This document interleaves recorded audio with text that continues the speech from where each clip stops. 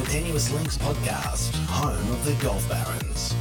Offering bloviated opinions on all things golf, discussing the game's biggest problems and some solutions to them as loosely as possible.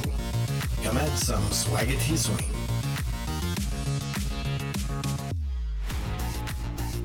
Hello, Barons. Now, not many people you'll talk to in golf have had the breadth of experience of today's guest. It's this diversity of touch points and not some glamorous public profile which is most interesting. Well, potentially. From playing amateur golf to managing multiple golf retail businesses to caddying on the PGA Tour and to overseeing a golf brand that continues to grow in Australia and around the world. He's fallen both in love and out of love at various times with playing, but despite that, he's still deeply connected and committed to the game of golf. Welcome to the Tenuous Links Golf Podcast, Anthony Gurkovich from Mizuno Golf. Thanks, Phil. How are you? Good start. What are you channeling me? You've heard about Grumpy Phil. Now there's Grumpy Anthony. Oh, well, Phil, I'm quite nervous in the aura of that pink cap that you've got on and just feel a little out of sorts and a little uneasy. It's raising a few queries and questions for myself, to be honest. Well, let's try and play off that because I think the first question most people were asking was who, but we'll deal with that later. Now, I want to talk a little bit about, Anthony, just some background on you and golf. Yep. Playing golf. Rightio. Where did it all start? Who introduced you to the game? So a couple of mates started golf out at Medway when we were around the age of 15, 16, and we were all playing junior footy at the time. And they, as a bit of a change, probably a little undersized for the more older divisions of football teams that we were developing into and moving into, they decided to take up golf. So being not very interested in the game, would go up to the oval and watch the guys hit and would ridicule and talk down about how non-masculine the game was and they should be doing football and doing all this sort of stuff. And anyway, let them go and they became obsessed and they would ride their bikes with their buggies behind down to Sunshine Golf Course, down to Medway Golf Course, play golf. And then it was when I finished high school in year 12 at 18 years of age, I came across the game and was up the oval with the guys and the mates.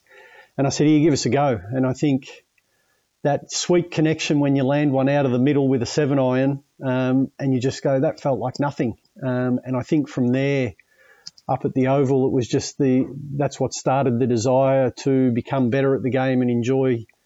And this passion developed that I, after high school, then went to uni.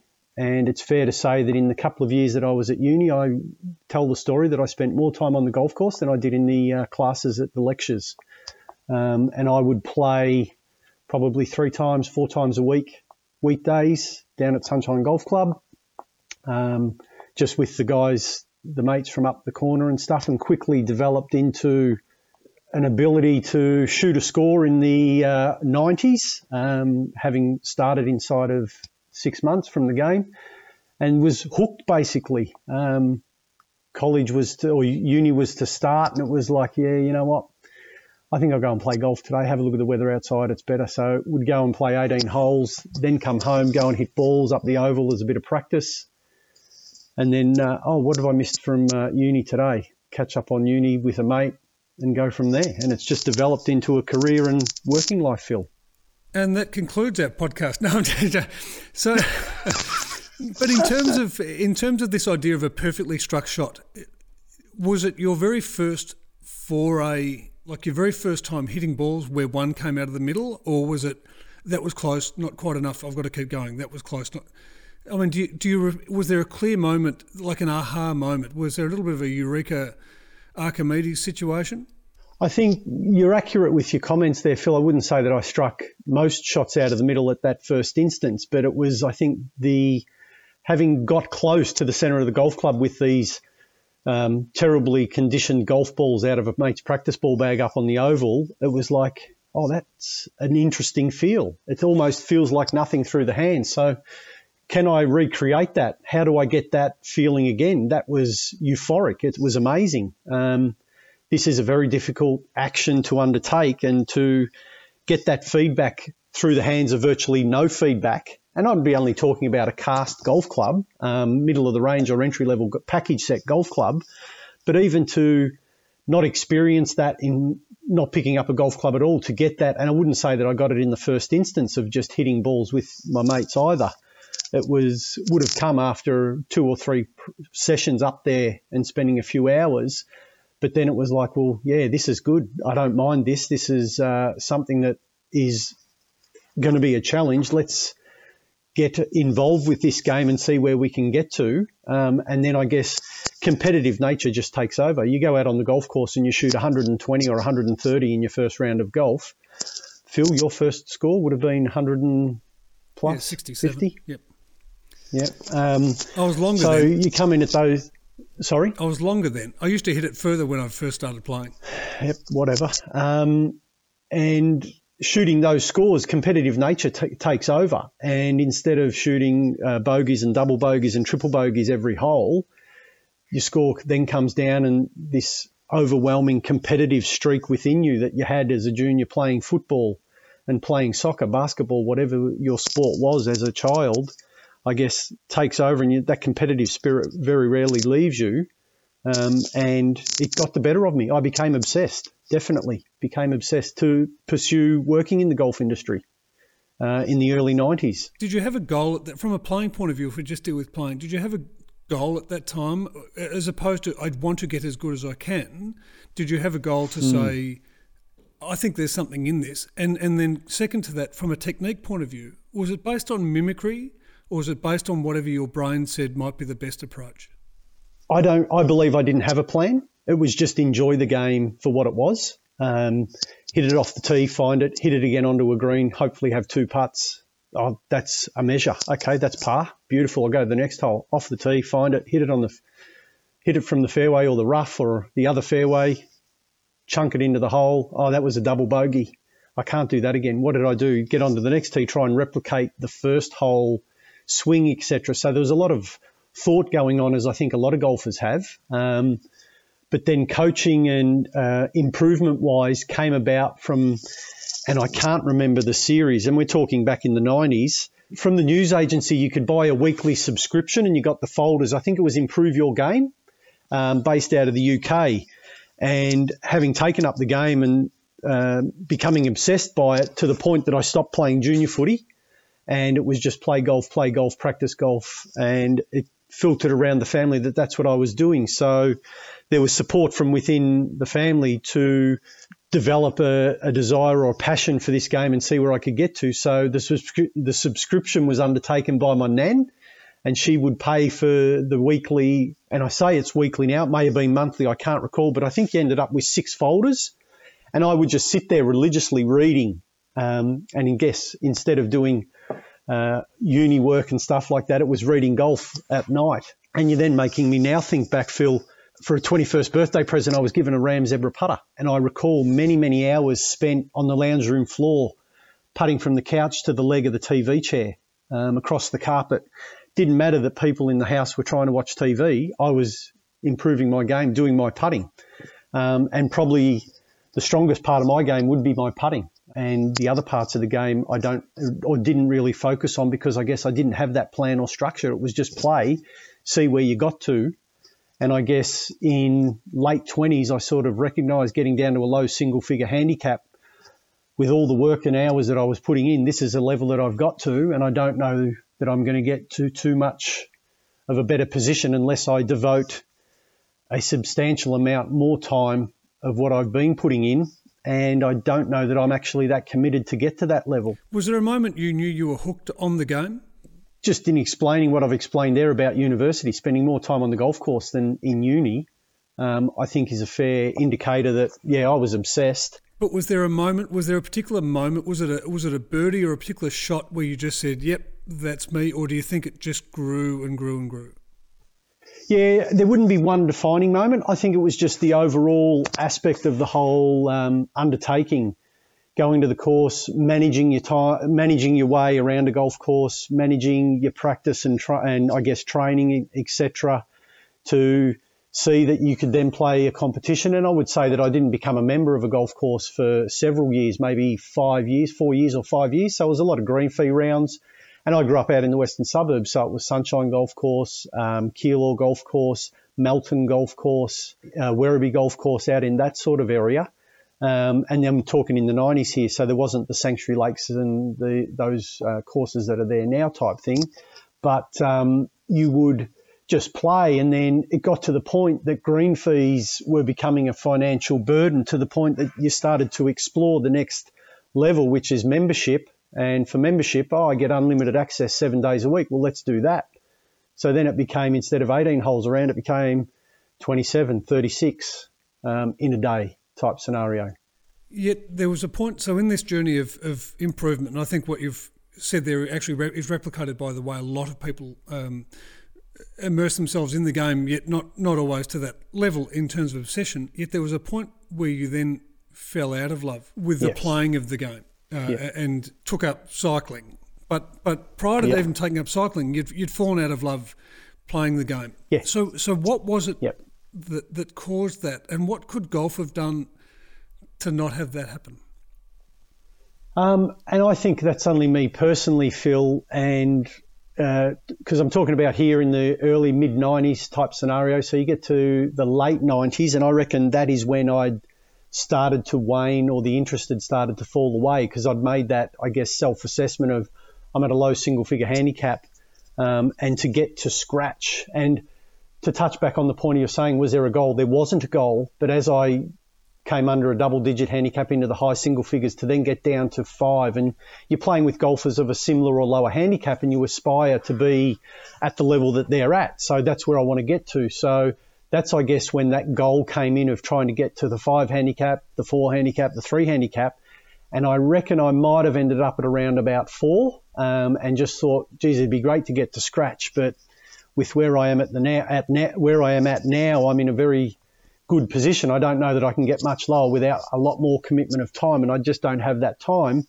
And you spoke about managing retail stores, etc. And at that time, I was managing a major Melbourne retail store, golf store in the city. And then not long after that, left there and went and managed another store up on the 5th level in another department store, and was basically a small band. It was almost like a one-man band in that 5th level store. And as a result of that, time became precious, and I just feel, having identified that I wasn't able to contribute the time that I needed to get lower, I know in watching golf, because I was an avid watcher of golf on TV, and I'm talking particularly about the Masters, and I can recall Greg Norman in 96 and things like that we don't want to talk too much more about.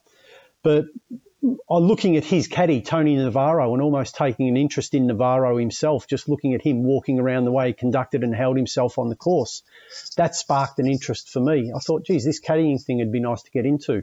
And I guess I fell out of love with playing based around time and self-assessment, but was in love with this aspect, or this mystery of, what if I became a caddy? What can you do in regards to caddying? I can't play to the level I want, but I can be around people that can play to a level better than where I wanted to get to. If I could assist, that would be fantastic. So when we move on to, as we take that, we've now got this transition from playing.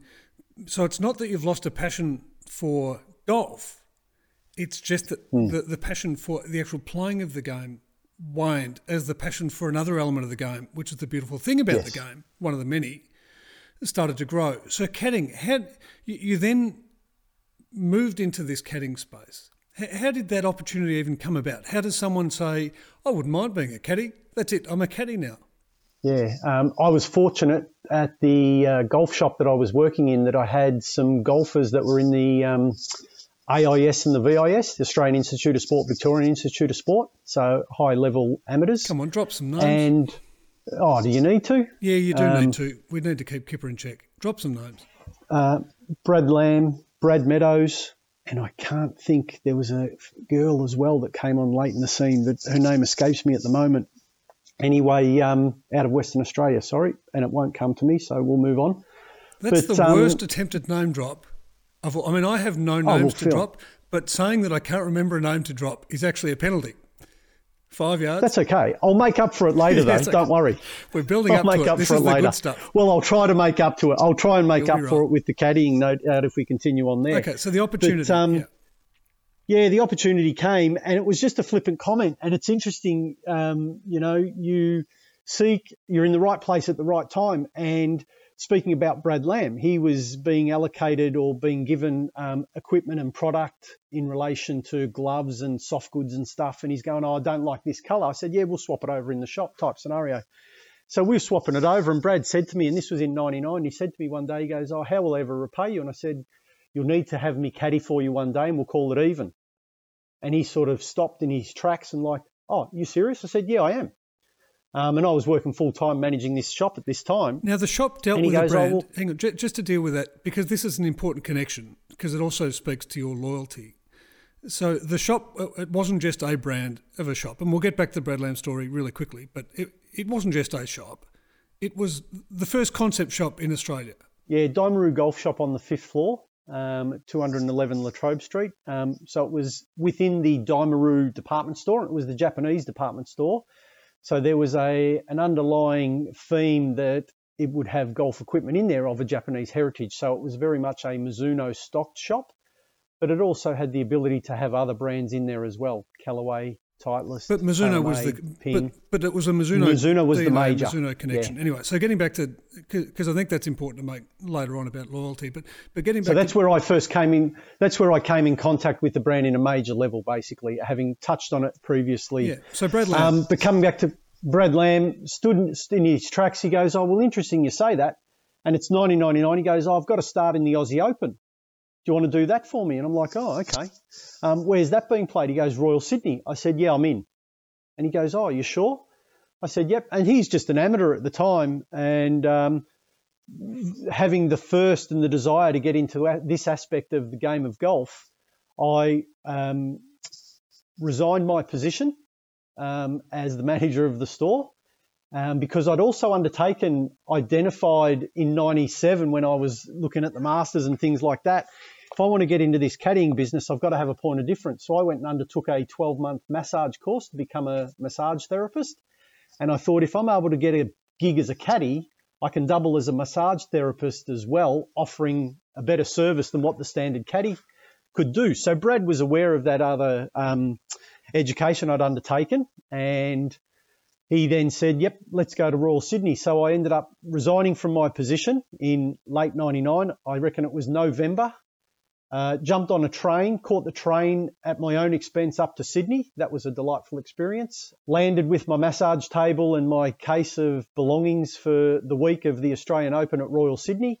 Traipsed through Sydney to the accommodation that I'd organised, and then made contact with Brad. He'd had his family drive up because he's originally from Tarrawinji, just out of Wangaratta there. So his mother, father had driven him up.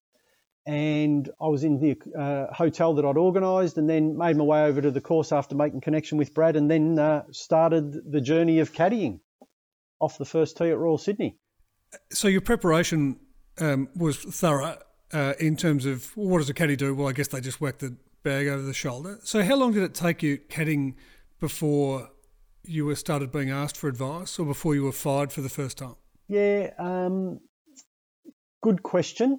And it's interesting you say that, because I do remember feedback from Brad very early on at Royal Sydney, because we went out on the practice round and we played, I think at the time, with Steve Allen, name drop. Not bad. Andrew Webster, and went around Royal Sydney, and I'm baptism by fire. I've got no idea what I'm doing. I'm trying to juggle a bag, juggle a towel, throwing golf balls at me in a practice round. I'm watching the other caddies put tees down in potential pin placements on greens, clean this club, rake the bunker. Here's the yardage book. I go, what do I do with the yardage book? Oh, well, you got to tell me this. There's the spots. So I'm learning what the paint spots are on the fairways and how far they're out, and looking at the yardage book and trying to reference all this information for Brad. So I could see Brad would have been observing me, or a third party would be observing, just absolutely laughing inside, going, this guy's got no clue. But as we got around and we finished, I guess, our first practice round, our second practice round, Brad had indicated, he goes, you seem to be knowing what you're doing, type scenario, as in movement and letting the player move through to the tee first and pins in and raking bunkers and dropping the bag and pulling the putter out when they're in the bunker, leaning it on the bag and all that sort of stuff. And I just sort of picked that up from watching the Masters and golf on TV. You just watch the other caddies. That's what they sort of do. So I was fortunate enough to go out in the first round for that Open. And this was the week after the South Australian Open. And Andrew Webster was sharing stories of Wayne Riley at the SA Open, where he was in contention on the final 9. And there may have been some colourful language used when they were searching for a ball and stuff. And in the practice round, that became the commentary and the humour content for the practice round and my first gig at caddying. And I was a little bit awestruck in the names of Wayne Riley, Steve Allen. You've seen these guys on TV. You're now behind the ropes with these guys. And talking about Brad being in the VIS, he was also in the VIS with Bads and Kipper. We won't call Kipper a name drop, will we? Yeah, that's a pretty good one. That's my favourite. So there were conversations on the practice range where they're talking to Bads and stuff like that, and you've heard of this guy and seen him and been involved in watching me on TV and going, oh, this kid's got some talent and all this sort of stuff. Anyway, lo and behold, the draw comes out on the Thursday. We draw Wayne Riley. And Brad says, wow, are we in for a baptism of fire here? And I reckon it was on the 4th hole, par 3. Happy to be corrected by anyone if they want to, but going off memory from 99, I reckon it was the 4th hole, par 3. And Wayne Riley's his own unique character, having won the Australian Open the year prior or previous winner. He had a little bit of authority, well, so he thought anyway, and was quite demonstrative in his demands of the AGU officials walking with us. And I was standing there at times in sheer fear, not knowing if he was talking to me, talking to a rules official, talking to the other players. So it was quite interesting introduction into caddying. And I guess I look back on it now and smiling and smirking to myself, thinking if you can get through an introduction in your first gig of caddying and Wayne Riley's in the first two groups, the first group on the first 2 days, you should go okay or have a reasonable length at this sort of gig. So we managed to make the cut. I reckon it was on the number. And I reckon Brad may have holed a putt on the 18th green on the second day to make it of reasonable length. And then I really can't recall after that who we played with, etc., because the highlight was the Wayne Riley stories and the practice rounds. But then to experience 2 rounds with this icon of Australian golf and this character of Australian golf as well is something that I still talk about today when I catch up with Brad, and is referenced regularly with Brad and myself about how entertaining it was and how much of a great experience it was. So to project one for you, and not to drop a name because it's not mine, but I can tell you that a mate of mine caddied for Wayne Riley in 1987 it might have been the Eon FM or a Pro-Am at Ivanhoe Golf Course over 2 days. And so we had the joy of, I was caddying for Vaughan Summers, another mate of mine was caddying for Anthony Gilligan with Wayne Riley. And so we, as 14 and 15-year-olds, had the joy of listening to some of Wayne Riley's stories and colourful language, and we grew up very, very fast over the course of 2 days. Now, at one point in time, I recall you mentioning a practice round that you caddied for Brad, and he was playing with a bit of an icon of Australian golf. So just to how that came about, Phil, just for what it's worth. So Brad made that cut on that Australian Open and progressed and played through the weekend, and then said to me at the end of that round, he goes, mate, that's where he was. It was at the end of the first event. And he said, you seem to know what you're doing. I'd like to have you on the bag again. I said, okay, no worries. Perfect. Came back to Melbourne and stuff. And then early January of 2000 was the Vic Open. It was a non-sanctioned event at that time. I think it may have been Von Nider Tour, like 100, 1,000 event, etc. Brad had a start in it, asked me to caddy. I wasn't working at the time in a full-time capacity, so I said, yep, no problem. Ended up caddying for him, and to keep this short, he basically was involved in a playoff, and we played in the second last or the third last group on the last day. Endured a rain delay with Brad's ball marked on the 18th green, and it was about 6 foot right of the hole on the 18th at Cranbourne that year it was played. He went out and holed it after an hour rain delay to sit at 14 under and match the clubhouse leader of Jens Nilsson out of Sweden, I believe. We went down the 10th hole, which was a short par 5, and Brad was successful in making par on the hole. and won the Vic Open as an amateur. And so second gig out, got a title to the name, which was a bit exciting for me, having a baptism by fire in November to do nothing in December caddying and then come out in January, win that event. That then got Brad invited to the Greg Norman Invitational that you touch on, Phil. And as a result of that and winning that event, Brad was invited to play in a marquee practice round group with Greg Norman, Adam Scott and Aaron Baddeley. Oh, and so I had the fortune of spending some time with Kipper on the fairways. And I got to say, it was a pretty intimidating sight standing on the first tee at the Lakes in a practice round when the media are 5 and 6 deep and I've got the bag and the players standing on the tee next to Greg Norman, Bads and Adam Scott, and they're just talking, shooting the breeze, and I can't get a golf club to the player because there's gallery in the way of 5 and 6 media. I sure managed to push my way through eventually. And I think I got to Brad and he goes, "This is an effing joke." And I said, "Mate, this is going to be different." And I've got to say, the heart was a race with just the adrenaline that was pumping, being within touching distance of Greg Norman. And now you look at it at Adam Scott, Aaron Baddeley, what they've gone on to achieve in the game as well. But I guess, as I said earlier, with that Royal Sydney situation, I'm now standing in New South Wales on the Lakes Golf Course first tee within touching distance of Greg Norman, who you've always seen on TV and in awe of for what he did for golf itself and then for Australian golf as well to put us on the map. And I've got the opportunity to be physically six feet away from this guy. This is just an experience that money can't buy. And did Kipper go out of his way to make you feel as uncomfortable as he and Ellenby did with Nathan Green? I mean, was he playing mind games and, trying to hustle you out of the way so that you didn't cut his lunch? Look, Kipper and I have known each other over the years from when we were carrying golf bags back in the day.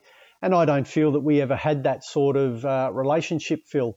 And I would put that down to respect. I respect what he was doing. He obviously respected what I was doing. So we wouldn't go to the levels that he probably got to with other players and caddies. But so, no, he didn't make me feel uncomfortable. He was more engaging, if anything, sharing stories and caddying little tricks of the trade that he'd picked up over his journey in caddying for Bads as well.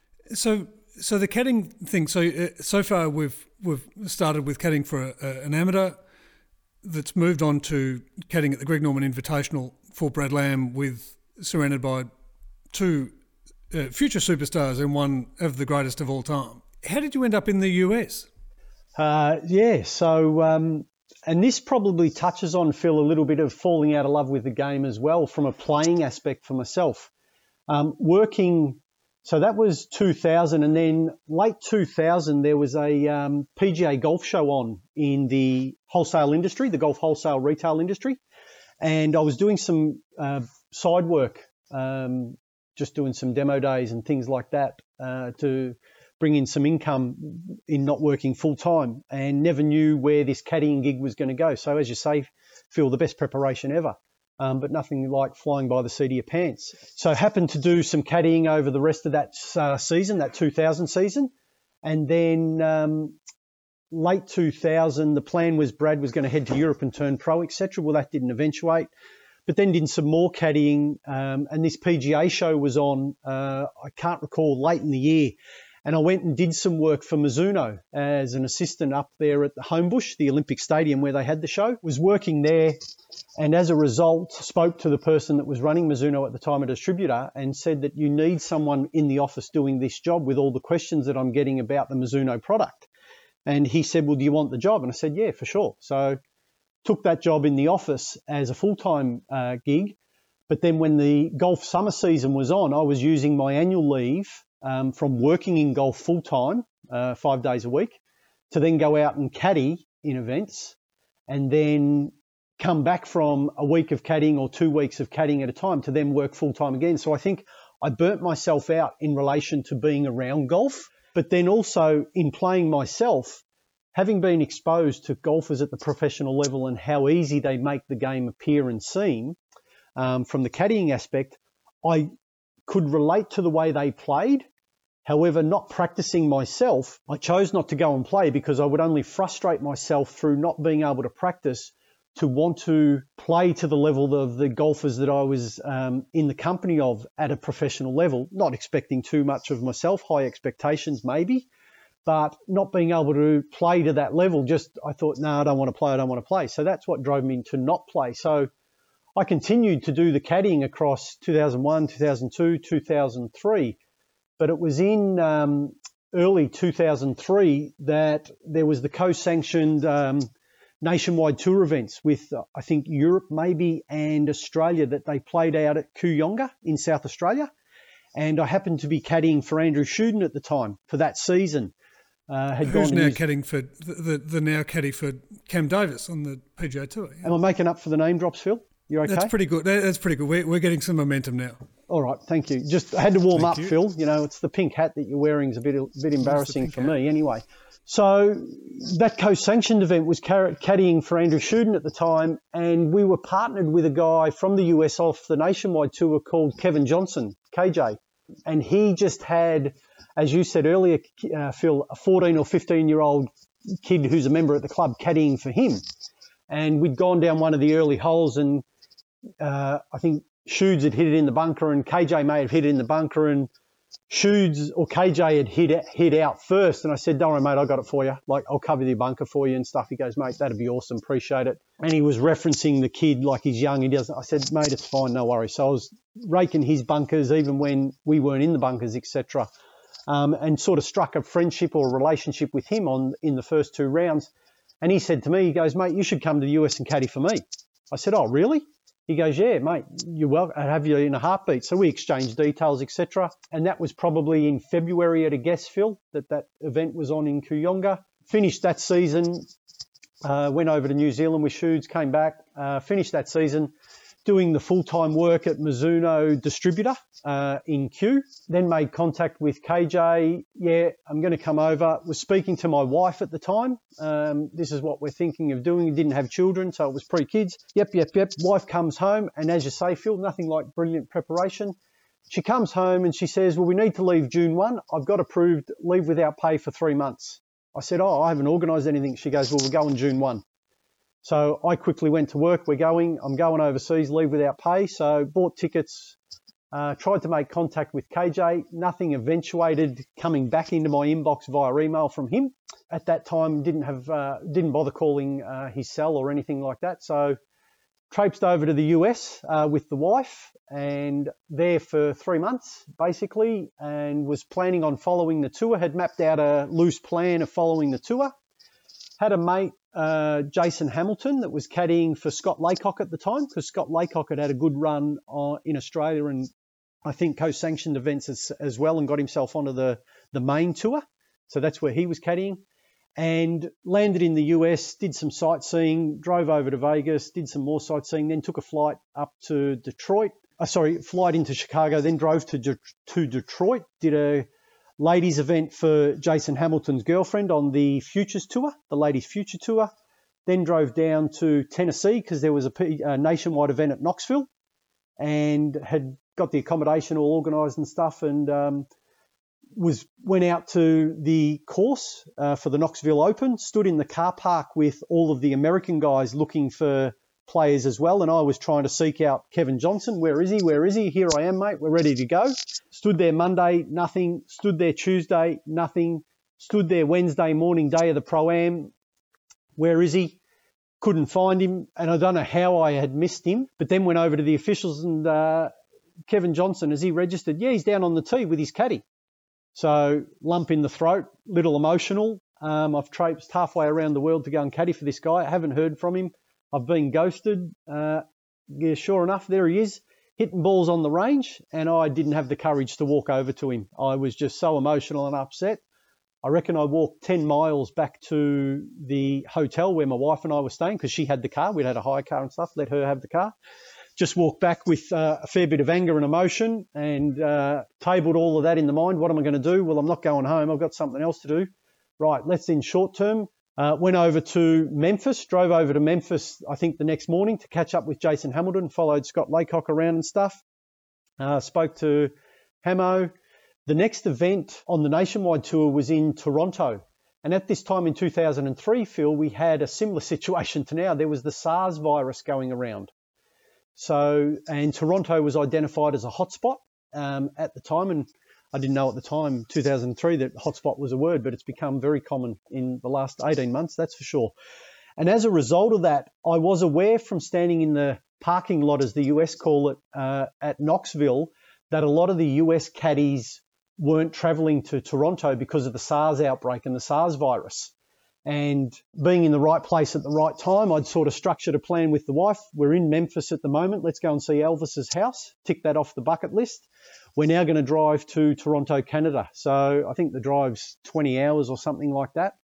So whip up the just road. Do that. There's nothing else to do. Yeah, you know. So drive up, but the wife was very stringent that we needed to be checked into a hotel on Sunday nights by 7 or 8 p.m, depending on which time zone we're in, so she could watch Sex and the City. Understand. So you do what you've got to do to keep the other member of the party happy. So did that, stop over Sunday night, get up the Monday, drive to the golf course. And I can't recall the golf course name, but stood there in the car park. I was the first one there at around 7:30 or 7:30 a.m. Then another guy rolled up, an American guy, and he had come from a ladies' event close by, maybe Detroit or Michigan or somewhere there. And anyway, we were just talking, shooting the breeze, and I told him I was from Australia. He was inquiring about my story on how I got to here and stuff, and told him about last week and hoping to get someone this week. I shot off to the bathroom, came back. Any players? He goes, Casey Martin's over there.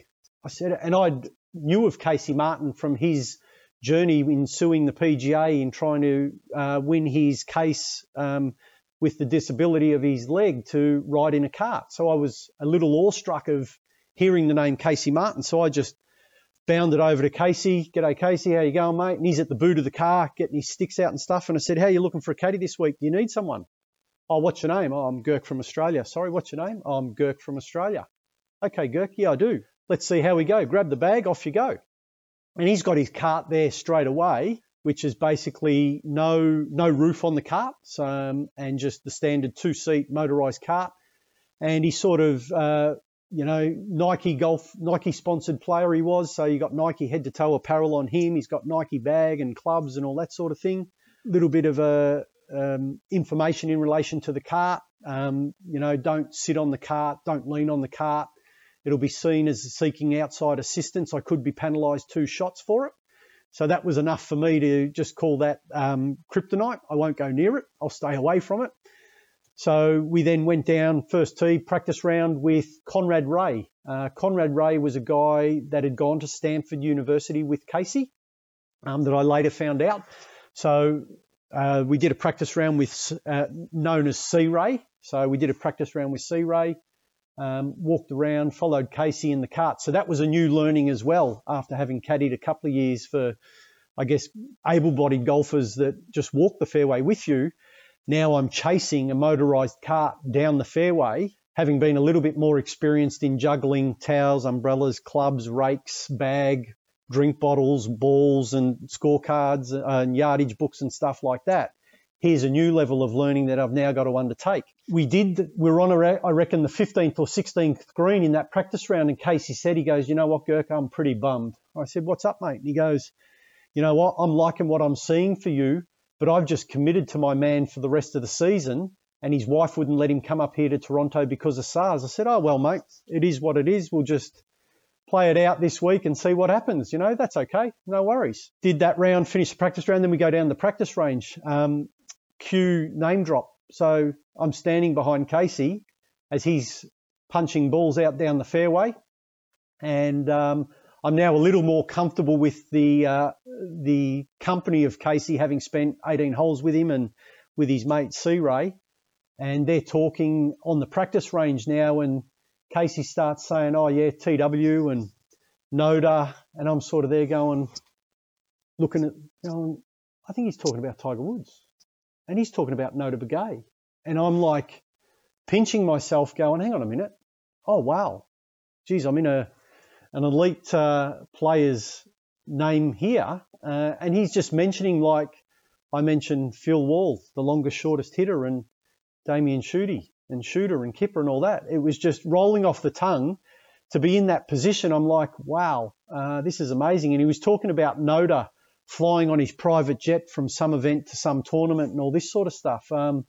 So fair to say that I'd landed on my feet in regards to that week in getting Casey's bag for the week. But this is no easy journey. I mean, you've just had to outline the fact that you've taken a series of risks. I mean, this is to become a caddy, which Shooter and I, but particularly Shooter more than me, will refer to them as glorified concierges. But in reality, I mean, this was a passion project, and you were hell-bent on pursuing this, and I'm going to get a bag, and I'm not just going to go to one town, and if I don't get one, I'm coming home. It's the same way a tour player would grind, trying to make cuts or trying to play secondary tours like Hooters or otherwise in the US. It took a lot of courage. So why was caddying such an exciting motivation for you that would make you want to take that risk? Phil, I think for me personally, and it's going to be different for everyone, even Kipper would I'm sure he'd give a different answer as to the reasons why he did it. But for me personally, I guess identifying the level of golf within myself, I found was not attainable to the level that I would want to without the time investment. So being a part, and I use the word team, being a part of a team and being consulted in regards to, okay, what distance have we got? Where's the pin? Where's the wind at? Where do I have to bounce it? What number is it? All these sorts of things. What did I hit on the second hole and you're now on the 12th hole, so you've got to quickly revert back. So it's not just walking down cleaning clubs. It's all these conversations. And I guess over my journey, I believe that varies with every caddy based on the relationship you have with your player as well, whether they'll allow you a certain level that they want your involvement at, you know. Some of them, and I think Allenby does his own yardage book, and Kipper could confirm that. But, you know, for me, the relationships that I had with the guys, I was allowed to give numbers, give wind direction, give landing numbers, look at rollouts, how far it was rolling out after it pitched, trying to think what other information, previous clubs that I hit on other holes that I would remember and go, well, this is similar to the shot that we hit on the third. And you use words like we and that and sort of thing. And I didn't really get berated over my journey of caddying for any of those or that use of term of we, us, but was very respectful of the work that the player would do in achieving their results. As in, you know, Brad had won that 2000 Vic Open. He also won the Aussie Amateur that year as well. And they were my two, hang my hat on those two events. And outside of that, there was nothing really else that eventuated for me in any capacity for wins. You know, but just being involved in. Sorry, Phil. I was going to say, but it created a lifelong connection that you've had with Casey Martin, and we'll touch on your side role as a college scout in a second. But there was one last thing that I wanted to bring up from a caddying point of view, is you had the pleasure of doing what very few people have been able to do, which was to sit on a fairway and watching someone hit balls and filming them. Oh, yes, correct, Phil. And that comes back to that Canadian Open at Toronto, where the first gig that I did for Casey. And I reckon it was maybe the second day. If it wasn't the second, it was definitely Pro-Am day. And what eventuated was that the guys were on the practice range, and I was there with Casey, and we're hitting balls on the range. And I'd had my video camera that I'd taken with me just as an added bonus of going, maybe I can utilise this with the players, who knows. So I had my video camera with me at the time. And then we were down the right-hand side of the range. And then down the left, there was a bit of a gathering of some people and some players. And everyone started turning around because they've got their back to the left side of the range, and they start turning around. And there's this gravitation of the driving range and the pro players all moving to the left-hand side of the range. And I'm like, what's going on? And then just that comment, what's going on? Oh, it's Mo Norman. And I had heard of Mo Norman. And I'm like, you're joking me. Quickly grab my video camera, run down, and here's Mo Norman. And I'm only guessing, this is 2003. Mo looked probably 85, if not 95, but probably was early 60s, mid-60s. It had a tough life, it's fair to say. On the surface, on the exterior.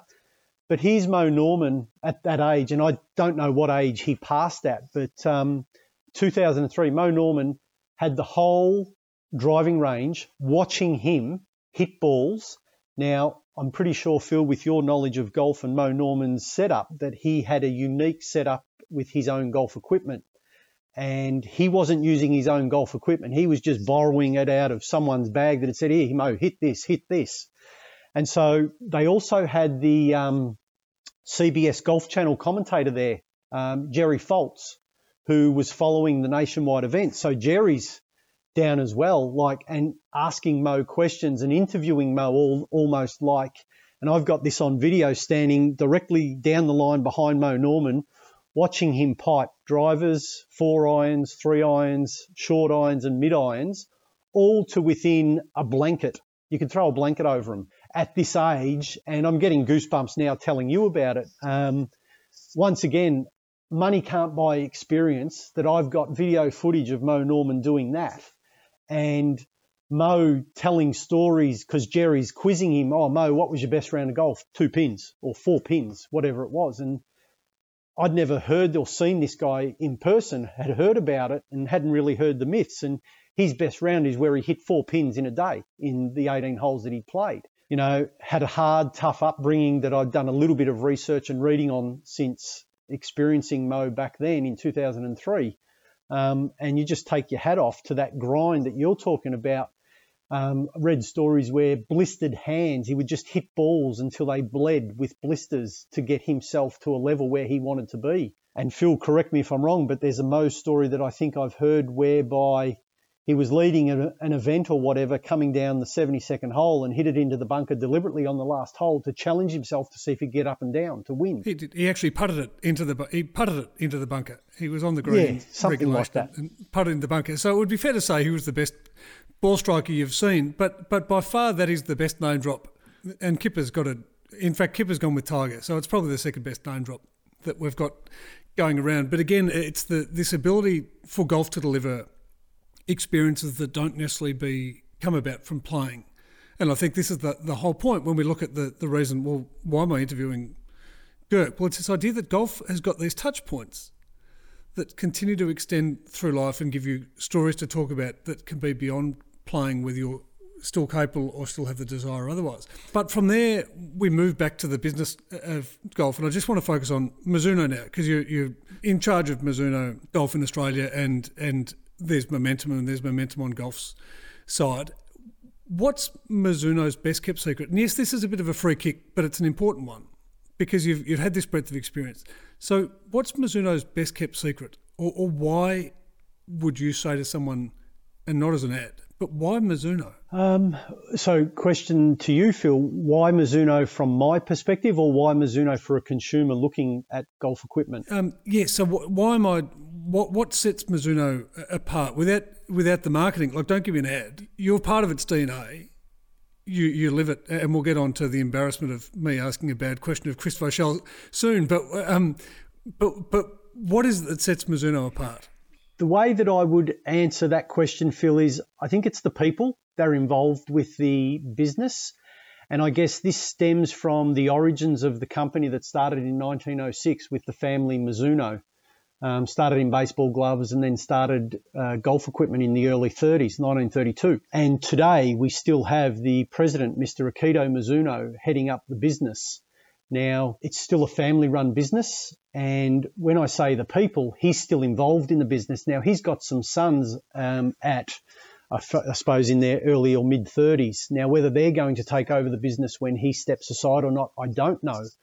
But in regards to the people, Phil, it's almost like it's a passion, it's an obsession in delivering pristine and prime golf equipment. I even talk in a similar vein about the people in Australia here. You look at our production manager, Phil Watson, that oozes, breathes and eats Mizuno to the point that he weight sorts all of the grips that goes on to the sets of our golf clubs.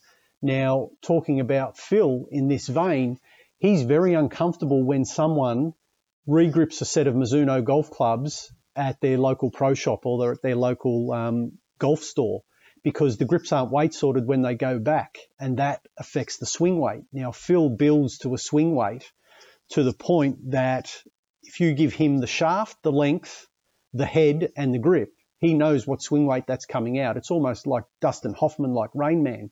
Now, that's his obsession.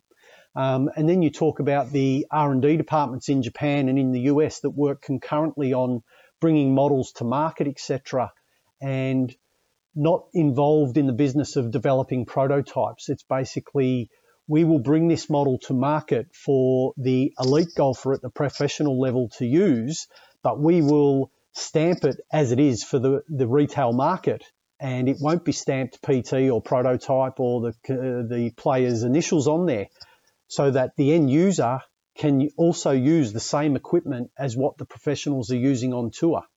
And in talking about that, the design process that goes through, and I guess it goes through for every brand, but I feel with the Mizuno, it's a heightened level of expertise that we achieve in delivering this product to give the athlete the best chance at success. And I know it may sound funny that we're calling golfers athletes, but in essence, that's what they are. They're earning a living and playing for a living by offering a different, wide, varied range of golf equipment that is pristine. And I think it's fair to say that the tagline or our marketing line, "Nothing feels like a Mizuno," we didn't have to come up with that. That's been delivered from the consumers. We've got onto the back of that and now use that as our hashtag tagline, "Nothing feels like a Mizuno." We are renowned for our irons that we do deliver and bring to market. Now, a couple of myths that do exist, and there's only a couple, but one that you hear quite a bit, and from people who are not quite as aware of things as they'd like to spout off. Oh, all forged irons come out of one or two foundries in Japan or China, like they're all made in the same joint. This I think is one of the great things about Mizuno, particularly from their forgery. So all forged irons come out of one foundry. True or false? Mizuno's forged irons come out of one factory, the Chuo factory in Japan. How many other brands do they make for? Good question, Phil. I can't answer that. I don't think there's any. It's us only. There's zero. Yeah, we have a handshake agreement with them that dates back 50 and 60 years.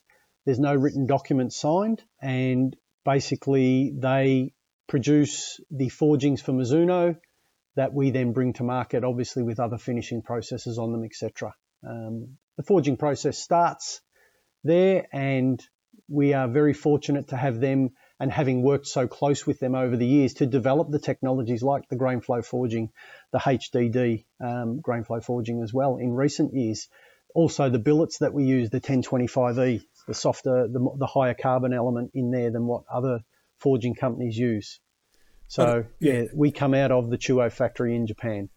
And the thing that I love most about that is that it is based on this is a handshake agreement of exclusivity. It's not a legal binding document which will upset Tree. What about this one that forged? There's forged and there's forged. So when someone declares forged, is it as forged as others, or do you want to leave that alone?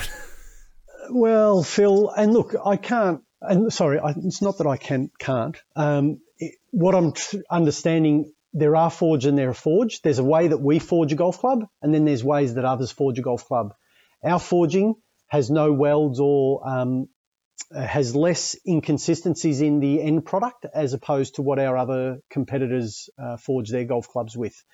There are X-rays that you can see of golf clubs that are in the market today that have welds in the hosel because those companies are unable to forge the head as one piece. Whereas Mizuno, with our technologies, we're able to deliver that in partnership with the Chuo factory. So yes, there is a difference between forged golf clubs for sure. Okay, now you deal with some pretty smart dudes at Mizuno, and one of them is a guy by the name of Chris Voshell, who's, when you see any videos of Chris Voshell, you see the passion in his voice when he's talking about new product, and I certainly personally was a recipient of his passion and knowledge when I asked him a question many years ago about how a driver sits and whether or not you can adjust face angle and loft independently. And his answer, he just looked at me and said, "Sorry, is that with a single cog or a dual cog driver fitting?" And then I shut up for the rest of the evening. But can you tell, when you hear Chris do a presentation, can you tell based on how he speaks if a product is a leap or a step? Can you genuinely pick up from him whether there's, look, I'm excited because this is kind of part of my job, or I'm excited because I just can't believe we've done it. So the interesting thing in relation to Vosh is he's an engineer and was in the R&D department for I think 15 or 16 years and has moved away from that division in recent years to become the marketing brand manager of the USA office. So what he brings to the marketing and the brand management is his understanding of designing and engineering golf clubs and what is required. So as you say, in a video, you're getting warts and all the deep dive from the guy that used to bring these irons to life and bring the technologies to market. And now having a marketing version or a brand version of that in his presentations, I think, Phil, and when you're asking that question, when he speaks to golf clubs, do you get a feeling that something is new and groundbreaking? Definitely. And I think, like I shared earlier in saying what's the secret about Mizuno, the staff, you touched on it there, the passion that he uses and brings, and that comes across in our other R&D, our director of product as well, Dave Llewellyn out of the US, who speaks about Mizuno product. You've also got Bill Price, who's very passionate about fitting and about the Mizuno process and the Mizuno brand. Now, these three names that I've just mentioned, I think Bill Price has been at Mizuno for over 20 years. Dave Llewellyn's been there for over 20 years. And I think Vosh, who's near 40 years of age, if he's not already, has been there like 18 years.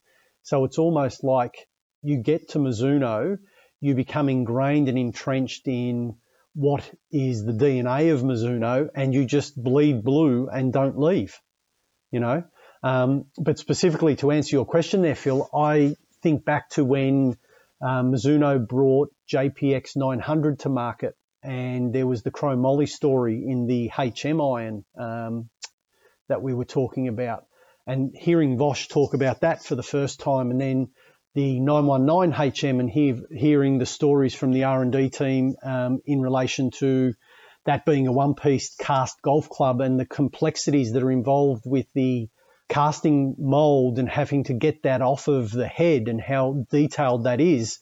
The actual casting factory don't like making that golf club because it's so complex. But we are prepared to pay the price for that because of what the end product delivers for the end user, the gains and benefits that it brings. And you relay that in your conversation and your presentations to our golf accounts in Mizuno Australia and Mizuno globally worldwide, as well as to consumers at fitting events and in retail stores. So we just hope that, and I suppose hope's not the right word, I feel comfortable to say that when you're having an interaction with a Mizuno person, that passion, desire to assist and give you the best chance at success is coming across in every interaction, and there will be instances where we fall short of that mark, definitely, but then we need to make up for that in other areas as well. So from a Mizuno, the last point, because I'm going to finish, which I'll as I always do, where you're going to have to pitch us golf, but the last thing I want to talk about is a little bit about elite player involvement. And one of the stats that I saw, funnily enough, this morning is that 14 of the last 24 world number ones have at some point in time played Mizuno in their bag. So it shows this performance element without being contracted to play it. But there's one story that stood out to me, and it was a local story about a young aspiring superstar, and a story about her and a Mizuno staff bag. Just in terms of the passion, yes. The joy and the passion, which yes. I love this story particularly before we get on to the last piece. So can you just very quickly relay how much humility that some elite and aspiring players have? Yeah, so one of the guys in our office, our national fitting guy, Steve Kent, has a relationship with Kari Webb through personal relationship. Steve's wife grew up with Kari playing golf in Queensland, etc. So he's in contact with her a couple of times a year, a few times a year, and just having conversations, etc. And he was explaining to her about trying to explore and make a mark into professional golf. And I believe Kari shared the name Stephanie Bunky. And so Steve then pursued that, reached out to Stephanie, who's based here in Melbourne, where our office is, and made contact, etc., started speaking to her, and we ended up having Steph come into the office for a fitting when we weren't in COVID lockdowns, obviously, and we spoke about becoming an ambassador, using our product, etc. She's on a journey. She's actually in the US at the moment. She landed there last week or week before to play some events, but she's very early on in her professional career. Steve also has a relationship via his wife and Kari with some other female professional golfers who now work not in the professional capacity, but work in, I guess, the behind the scenes WLPGA type thing. And having conversations with them, they said, yep, Steph's identified, you should reach out to her even further and, pursue her, she'd be a great get. So Steve in fitting Steph out in the office, etc. And I had the pleasure of watching Steph hit some shots. And I just stood there, and we actually had a few of the office guys come in looking at it. Phil, our production manager, was in the room watching her being fit because he was involved in the build of her golf clubs as well and just sharing some knowledge and understandings. And they got to the end of the fitting, etc. And we're working out how we're going to fit or kit Steph out, bag, etc., etc. And Steve asked the question of Steph and said, well, do you want a staff bag? Oh, I've never really had one. I've always dreamed of having one. It'd be just so awesome. I've always wanted my name on a staff bag, but I probably won't use it. So just the carry bag will be fine. So Steve comes to me and shared that story with me. And I said, right, go and get a staff bag, put her name on it, and we'll leave it as a surprise, but get the other bag that she'll use all the time as well. And then got the build of the clubs done, called Steph in. And I wasn't in the office this day, but Steve shared with me that when Steph came into the fitting room and he had there out front and proud the staff bag with the clubs in it, with her name on it, she actually cried and hugged him and just said, this is amazing. This is unbelievable. And again, Phil, I'm getting those chills down my spine and on my arm, the goosebumps, just from making someone at that level happy. And I guess it's a dream come true, if you can do that and have that reaction and that result, it gives you, as I said, those chills and those goosebumps that someone out there is having the best chance at success. They've got something that they aspired to, never thought that they would, but just by way of, put the name on it, there you go, away you go your best. So fingers crossed, we'll be watching the results of Steph's tournaments over in the US at the moment and see how she fares in the coming months. Yeah, and there'll be some more news coming out of Mizuno about some WPGA talent as well in the next couple of months. But where I'd like to leave it today, Anthony, because it's a hell of a journey from, as I say, playing to caddying and just your breadth of business. But most importantly, where we like to leave these things is an understanding of how you would sell golf, a little bit of what golf does well or what golf needs to do better. But in reality, you're standing in front of a room full of people who can head to play a number of different sports. Sell me golf. Well, I guess in the current environment, you look at it as an outdoor activity, socially distanced, but that's the obvious. So that's not really selling it. For me, I believe it's the engagement, the camaraderie, the mateship that it brings with your playing partners. And the thing that staggers me with golf is that you will hear and come across in the industry of people that play week in, week out. I play once a week. I play every Saturday. I play at 8:36 a.m. I play with the same guys, rain, hail or shine. They've got a bond. They are mates. They'll go into the trenches together with the weather and they will play to the best of their ability. And whether they shoot off a handicap of 10, they shoot 100, they shoot 80, they shoot 120, they'll be back there at 8:36 the following weekend to play again. So it's, I guess, having that comfort and knowing what you're going to do, whom you're going to be surrounded with, what topics are going to be spoken about, what curveball am I going to be thrown this week in relation to the condition of the golf course, in relation to the weather. I think where golf needs to get to is to reduce the amount of time that it does take to play. And I had a chat with another fellow in the industry several months ago, maybe even last year. It's gone that quickly this year, that I believe the success of golf is in a 6-hole version. And I am slightly aware, but not completely over the detail of, I think you, Phil, may have shared or mentioned to me about a mini golf course or a mini version at Latrobe that is up and running at the moment. But it's things like that. Soon to be. Yeah. Yep, later this year. Yep. So I think it's things like that, moving with the times. Everyone pre-COVID was becoming very time poor. Time is of the essence. There's a lot more opportunities in every other sport these days with information and technologies. I don't know that rangefinders and zapping pins and all that during tournament play for professionals is going to speed it up. So speed of play needs to be increased. I think if you reduce the amount of holes and had a 2020 version of golf across a modified 6-hole version that could be played in, say, 1.5 to 2 hours, allowing those guys that go out at 8:36 a.m. every Saturday morning to catch up and do it in a third of the time of what they'd normally do, you'd probably have more engagement. And if they were able to extend that across more than one day of the 7-day week, you'd probably have higher rounds. But then I wonder whether the condition of the course would be maintained as well. So I feel that's what needs to happen with golf to keep it stimulated and live. And I guess the biggest boom that we've encountered of recent times is what we want to maintain with the game of golf. And I see forward, and as you say, Phil, you've got a room of people that with community sport opening back up across the varied ball sports, as in cricket, AFL, NRL, soccer, basketball, you want all of these people that have come to golf or come back to golf in the last 18 months to stay with us and on this journey, because playing golf is only one aspect of it that I guess we've touched on in this time that we've been chatting about it. There's many other avenues that it can lead to and other journeys and life experiences that money can't buy if you're fortunate enough to have that situation arise for you. Beautifully said, Anthony. And on that note, I thank you, Anthony Gurkovic, for your time today, and we'll bring our Tenuous Links Golf Podcast to a close. Remember to subscribe at golfbarons.com for all updates on podcasts, show updates, and everything else. You can catch the show on KO Sports or on Fox Sports On Demand. And until next time, Barons, add some swagger to your swing.